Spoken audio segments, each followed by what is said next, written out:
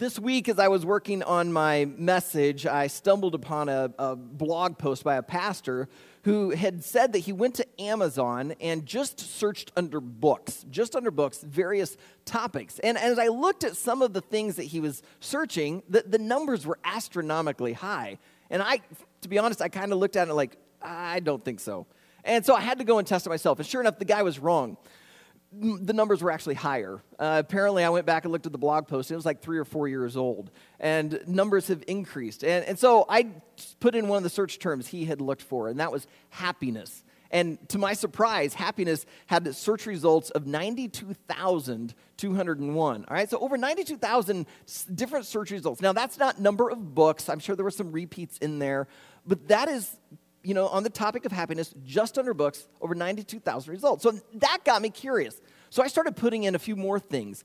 I put in marriage, almost 200,000 search results on marriage. That's what the guy's blog post was about, and so he was focused on that.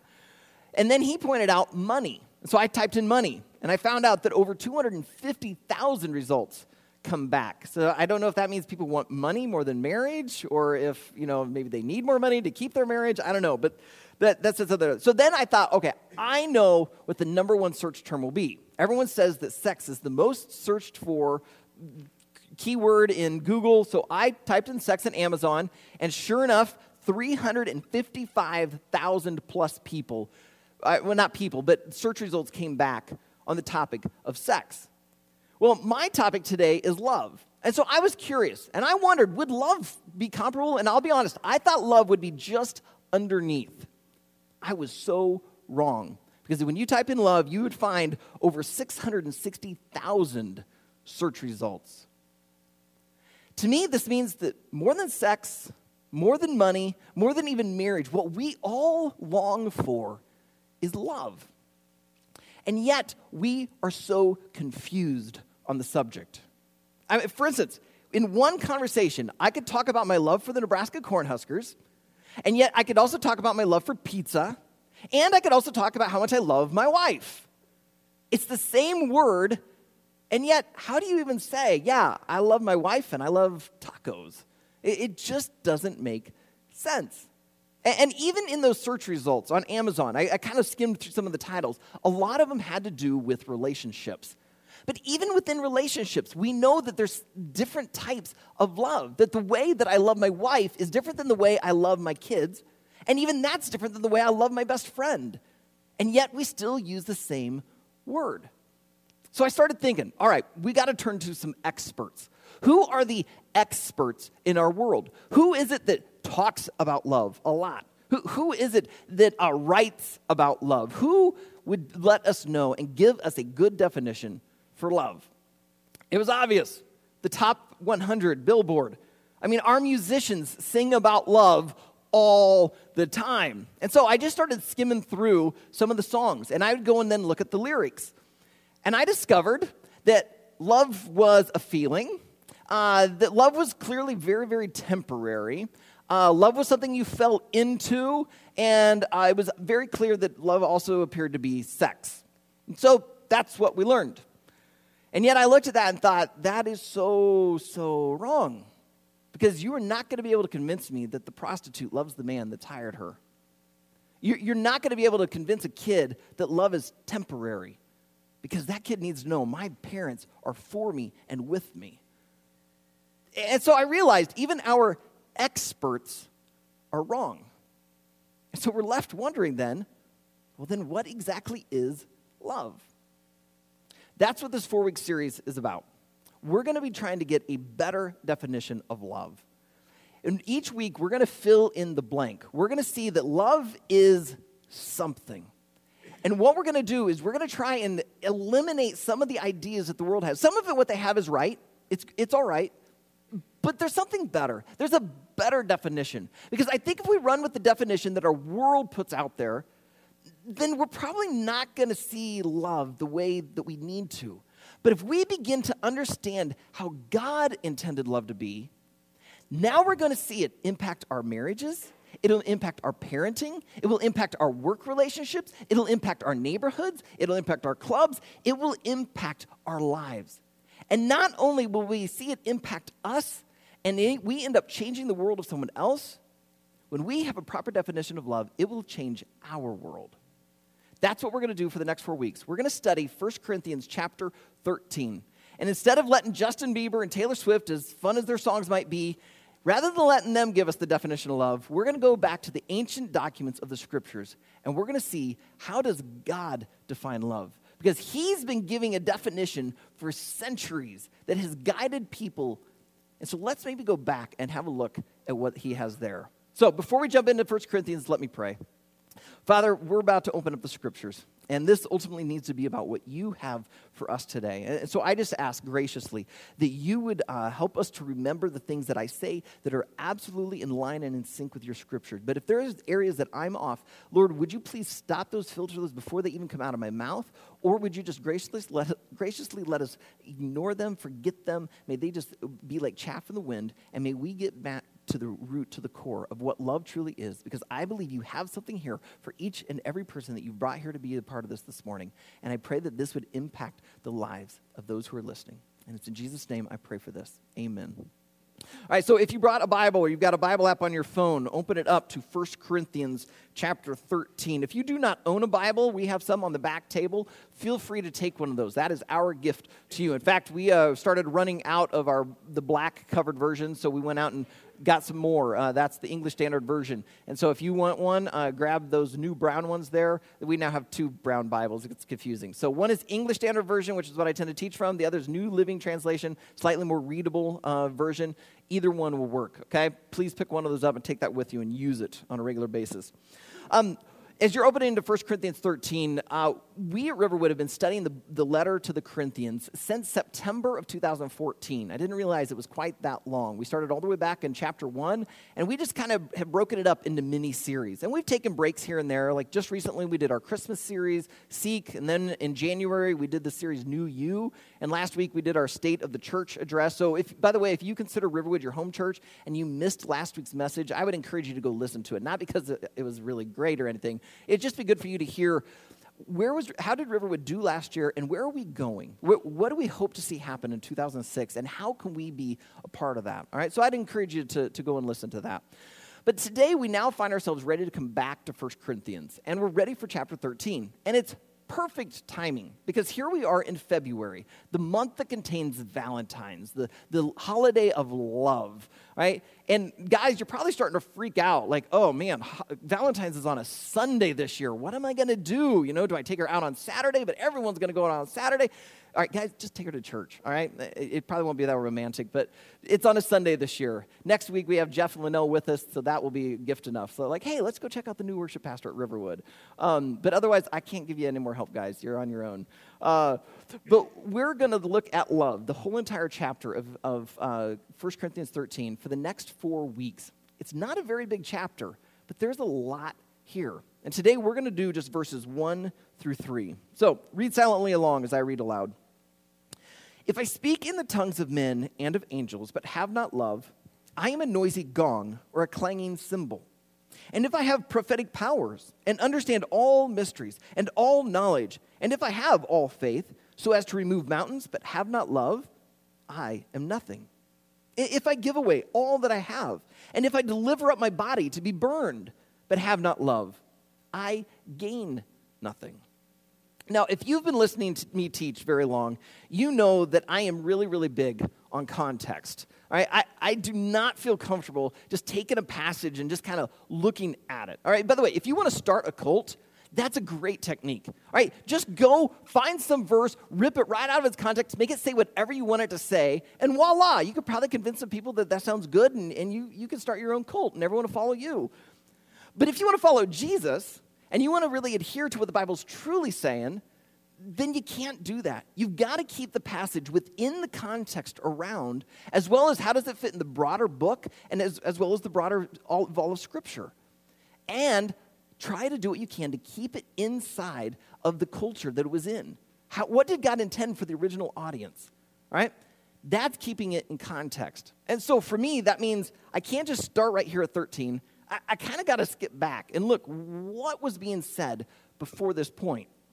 For us, since we've been studying this for a while, that means we've got to go back to November, back to chapter 12. We did a series called Gifted, where we looked at the spiritual gifts. Paul writes to the Corinthians. He's saying, guys, I don't want you to be ignorant on this topic. This is important. I want you to understand that if you follow Jesus, God has given you the Holy Spirit. That means the Holy Spirit has then given you a gift, some gift to give into the church and to be a blessing to others. But what was happening was the Corinthians were starting to see some gifts as being more important. I think we, in our day and age, still do the exact same thing. If you go to a church where there's a really gifted communicator of the scriptures and he just opens up the word and, man, he just starts preaching and people are like, wow, that's just awesome and amazing. What happens is you start elevating that one gift to the point that you think that's the gift that matters the most. And what can happen then is the person sitting out in the pews sitting there going, oh, well, I just have a spiritual gift of helps. I just work behind the scenes. I guess I just don't matter as much because I can't do that.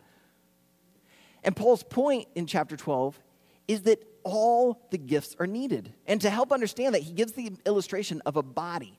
And he starts saying that if all the parts were an eye, then where would the sense of hearing be?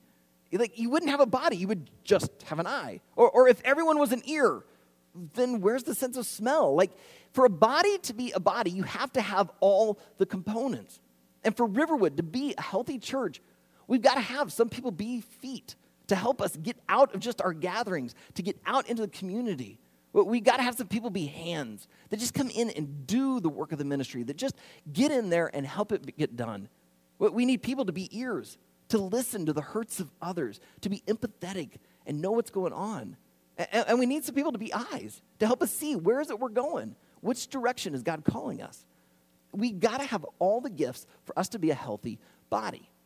And so for Paul to try and help the Corinthians get that, he starts talking about, he starts ending his chapter 12 with a bunch of questions.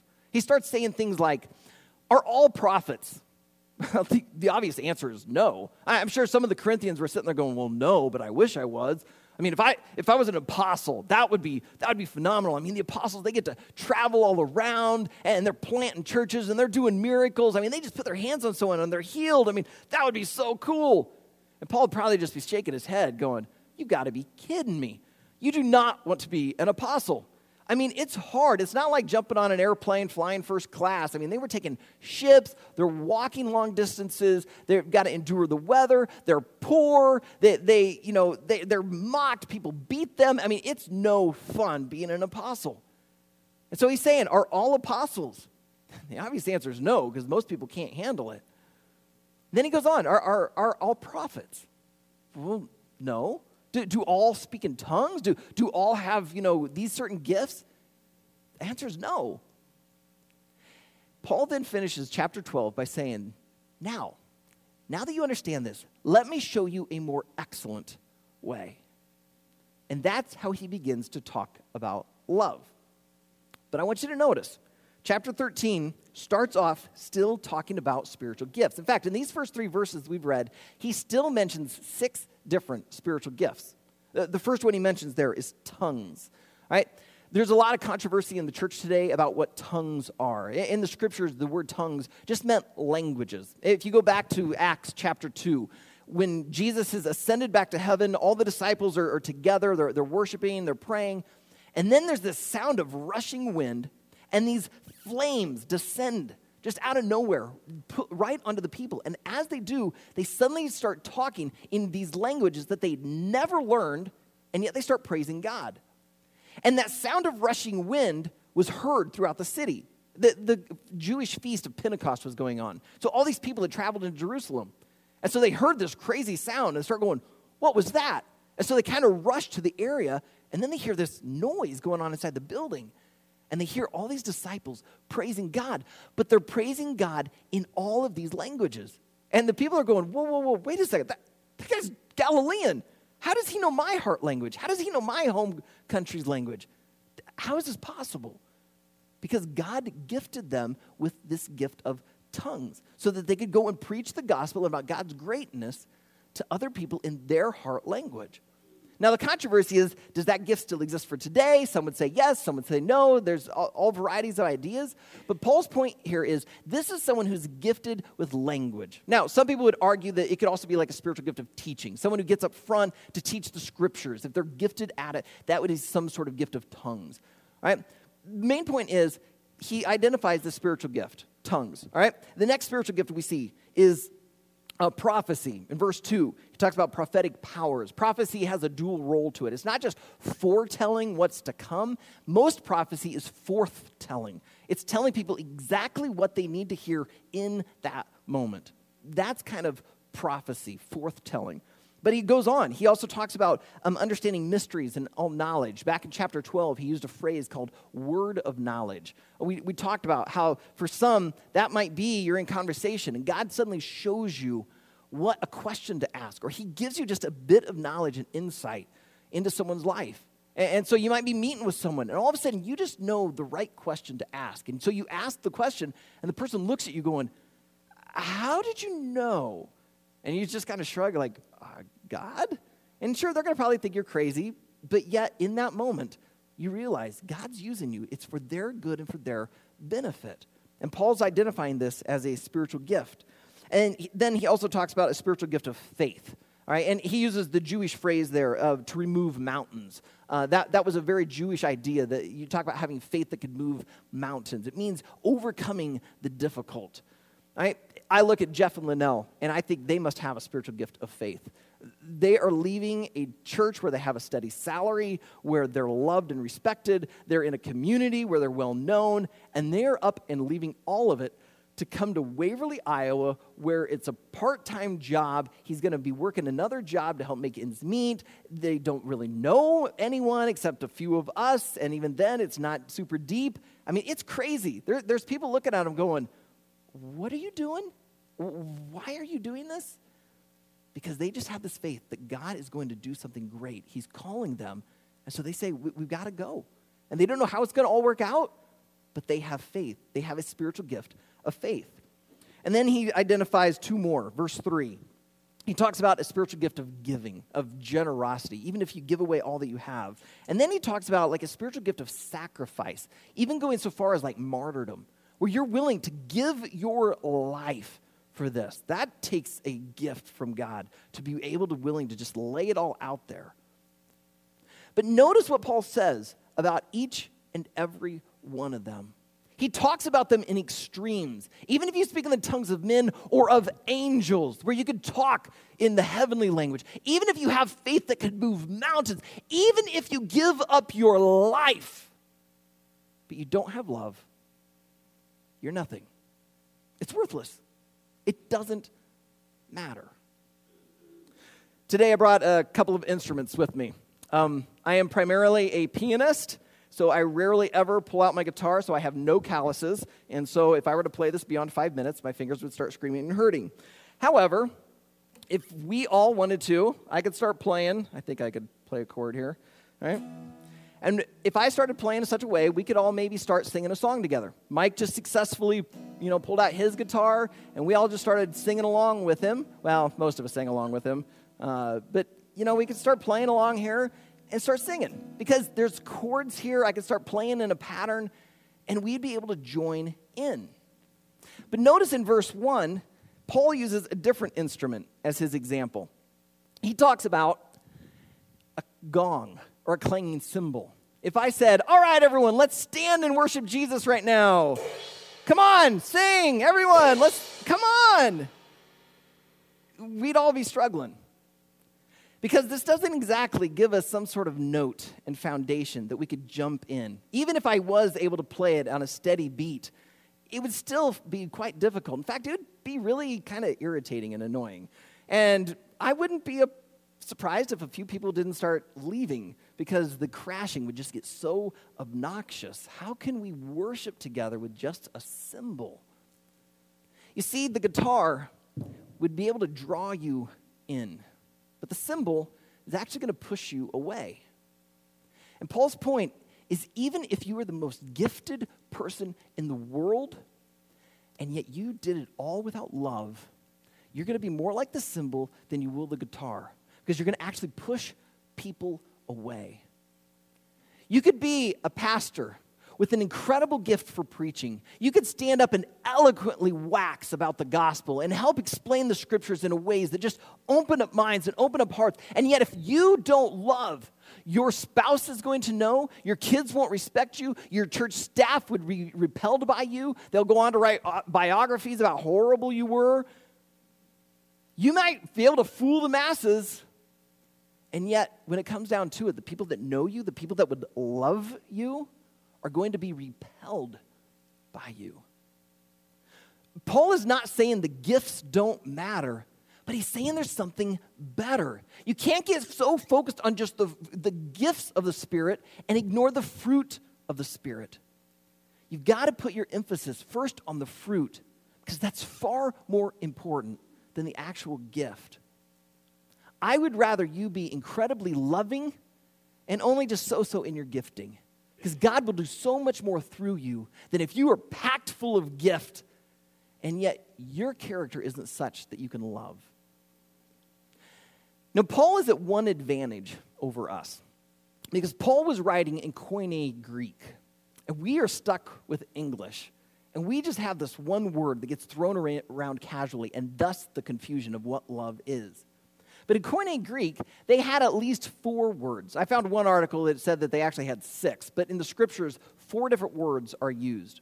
The first one is storge. By the way, I am not a Greek scholar, so I might very possibly be pronouncing these incorrectly. So don't walk away quoting me exactly. Otherwise, someone who really knows what they're talking about is going to look at you and go, yeah, not right, okay?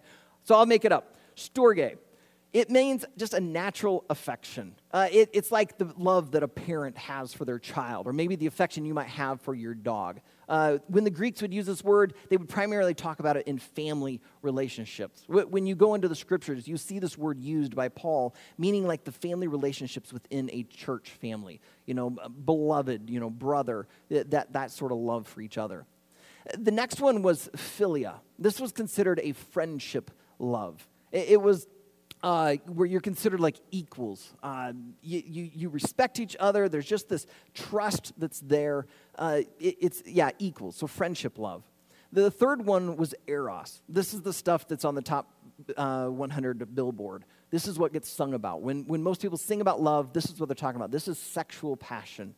Right? This is the stuff that people see as love ebbing and flowing, as being temporary, as being a feeling. Right? But then the fourth one was considered the most noble of all the loves. It was agape. Agape merely means unconditional love. And the reason it was considered the most noble of all of the loves is because it was always focused on the other person. Because you see in storge love, me towards my child, I love my kids. I'll do a lot for them. But I'll be honest, I kind of get some great feelings from it. I kind of benefit out of it. Philia, I've got some friends that, we are great friends, but I get something out of it.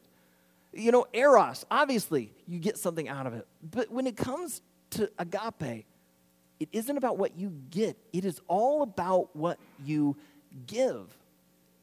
And every time you see the word love in 1 Corinthians 13, Paul is using the word agape. It is not about what you can get. It is all about what you give. That's why Paul is talking about love like it is an action, that love is a verb. It isn't something you fall into. It isn't something that's just kind of there for a little bit and then gone. It isn't just sexual activity. It's this thing that you give. It's a verb. It's an action. It's a force to be put upon other people for their benefit. It is not what you can receive or get out of it. It is all focused on them. And that's love. And that's what Paul is calling us to love with an agape love, to love like Jesus loved. Now, if we ended right there, and I was in the seats where you're at, I kind of know what my response would be. My response would be, okay, then I've just got to go love. I'm going to love Leanne better. I'm going to love my kids better. I'm going to go to work, and I'm just going to be the most loving guy that they've ever seen there. And Then 2 or 3 days later, or honestly, probably 2 or 3 hours later, I would just slip right back into the same old patterns that I've been in. I'm not mean to Leanne, but I know I could do better loving her, but I just go back into those patterns. You know, I love my kids. I'm devoted to them, but yet I don't love them perfectly. It's not a full-on agape love yet. And I would just slip back into the old patterns. And I don't want to do that to you. I don't want to just send you out. All right, go, try your best. Because you see, love is not just a verb. Love is also a noun. And his name is Jesus. Jesus is the only one who ever lived with a true, pure agape love. When Christ came to earth, it says his attention was on us because he saw us as sinners in need of a Savior. There was nothing we could do to earn our way back to God. There was nothing we could do that could repair the damage that had been done by sin. God had to come and do it for us. And so God steps down to earth, takes on the form of man, is known as Jesus of Nazareth, and he goes to a cross. Not because he deserved it, but because we deserved it. He took what we should have taken so that we could now have the life that he intended for us to live. That is agape love. So for you to go and to love your spouse better, purely, for you to love your kids well, isn't just to go try better and work at it harder. Rather, I think it's to keep your eyes on the one who knows how to do agape love because he's the definition of agape love. And as you keep your eyes on Jesus, now you'll have a better idea of how to love like Jesus would love. We talked in the New You series of how to keep your eyes on Jesus, how to allow God to turn you into this new you, into the image of Christ. One of the ways we talked about was the scriptures. Some of you are doing Bible reading programs right now. Great. Keep going, all right? We're now into February. If you fall a little behind, so what? Big deal. Pick it back up. Keep going at it. Keep looking at Jesus through the scriptures. Also, I've been encouraging you to pray. Just develop a habit of praying to God throughout your day. Set some time aside each day to just talk with him. Lift up these cares and concerns. Develop this relationship with him. And that will help keep your eyes on Jesus, and he will develop this love within you. Also, get into a growth group. Get into some relationships where other people are going to help you follow Jesus. They're going to help you keep your eyes on him. And then many of us were wired differently. Some of us, we connect well with God through song. Some of it's by being out in nature. Some of it's when we read a really good book. Find the ways that God's wired you and the ways you connect with God.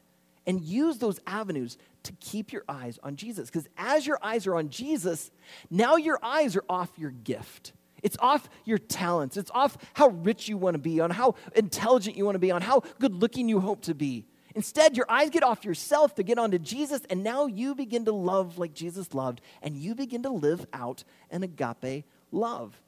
And you then help people see that a better definition of love is that love is a verb. It isn't just words, it's action. And now you begin to help people to see what love truly is. So I want to help you keep your eyes on Jesus. I want to give you the love challenge. Right now, Miguel should be handing out a bunch of cards to you, but he just slipped around the corner. So in a moment, I'm going to get you some cards. On the cards, you're going to see it says the love challenge. And here's what the love challenge is, all right? The love challenge is merely reading 1 Corinthians 13 every day. Oh, there are the cards. Good. Reading the 1 Corinthians 13 every single day, and then every night asking yourself a couple of questions, all right? Just asking yourself, how did I let God's love flow through me today toward others? And as you think of those moments, you start realizing, God did that. And so you take a moment to pause and thank God for that. And then you start asking yourself, when did I not show love? And why was that? Why was I not letting God's love show through me? All right? And by the way, everyone in here can have a card, not just like one or two per family. All right? Everyone can have one. But why is it that God's love was not showing through me? And what do I need to do to make it right? Do I need to go back and apologize? Do I need to maybe give someone a gift? Do I need to maybe change my words? Basically, try to look at it. How am I letting God help me to love like Jesus loved? And when I'm not, why was that? Now, Some of you may be reading the Bible right now. I want you to keep doing your plan, and I want you to add this on top, because I timed myself. I read all of 1 Corinthians 13, and I tried to read it in just a nice, even manner, not speeding through it, but not trying to go too slow. Nice and steady. It took me 1 minute and 12 seconds. All right, so if you're a really slow reader, it might take you a minute and a half. If you're really fast, a minute. So even if you're spending 5, 10, 15 minutes in the Scripture, I want you to add 1 more minute to your Bible reading time and to read 1 Corinthians 13 every day for the next 21 days for all this series until February 28th when we conclude this series. Now, you're sitting there thinking, the same passage every day for 21 days? My father-in-law, I'll put it this way. Back at Christmas, all of Leanne's family came to visit us between Christmas and New Year's. So her 2 sisters, their families, kids, and everyone came, and so did my in-laws. And my father-in-law, his name is John, he wanted to spend a little time with the whole family, sharing some of what he's been learning out of the Scriptures. And it happened to be 1 Corinthians 13. And so we humored him. We all got together. He even had a PowerPoint presentation, and we gathered around the TV, and he starts sharing, here's some things that I've been learning. And he admitted he's an engineer. In fact, for his career, he was a concrete research engineer. Sounds like the most boring job in the entire world, to study concrete, all right? And he was good at it. He's testified for the FBI in some cases concerning rock that, certain companies sold that actually turned out to be bad. He's spoken at conferences and conventions about concrete. He can tell you the difference between concrete and cement and asphalt. I mean, the guy's an expert at it. But he admits he's very logical. Everything in its place. So he's not touchy-feely. And yet, as he studies the Scriptures, he sees this very logical God, this God of order. And yet, this God is also this God in touch with himself and humanity, that this is a God of love. And so John realized, I've got to understand God better. So he began to read 1 Corinthians 13.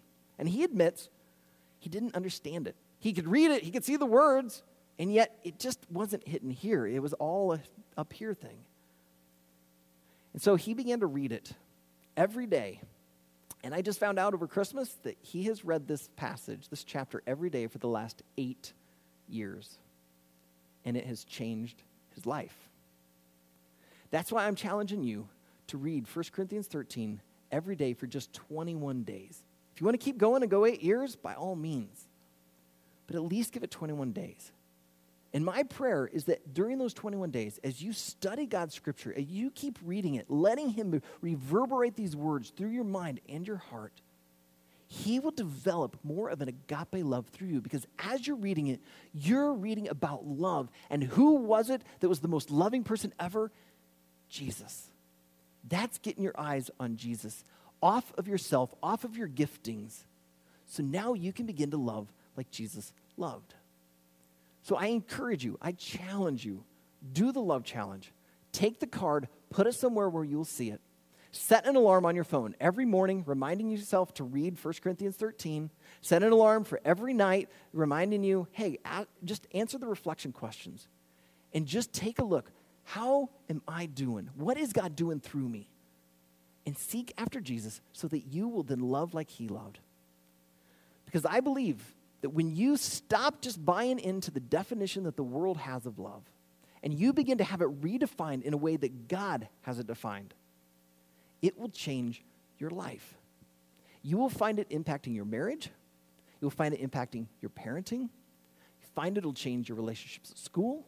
It'll change your relationships at work. It'll change your relationships with your neighbors, because you will not be looking at relationships for what can I get out of it. Because you'll realize I already have all the love I need. God loves me. Jesus died on a cross for my sin. And so because I am loved, I can go and love. I can love like Jesus loved. I can give agape love, because love is a verb. And Father, I just confess I cannot do this in my own strength and power. So I ask for you to just fill me, empower me with your Holy Spirit so that I would love my wife the way you would call me to love my kids the way that I need to love those that I interact, whether it be at work or in my neighborhood or in the exchange club or wherever. Lord, make me a loving person. But God, I also pray for us here at Riverwood that we would love each other well, that we would not be the type of people that look at churches of what we can get from it, but instead that we would come together and say, what can I give into this? How can I love this family that's hurting right now? How can I be a blessing to someone who's going through a difficult time? How can I help this person overcome their obstacle? That we would not look at this of how can I get philia, friendship, love, but instead, how can I give agape love? But God, to do that, we realize it's difficult. It's hard. That's why we need Jesus. So help us to keep our eyes on Christ. Help us to take up this love challenge and to look at you through your scripture, through what you've written through Paul so many years ago to those Corinthian believers. And help us to see that there's something better than just being very gifted or being very talented or being good looking or having a certain amount of wealth or having a certain type of reputation. That there's something better, and that better is love. And love is defined by you. So God, help us to be agape lovers. Help us to love like Jesus. It's in his name that we pray. Amen.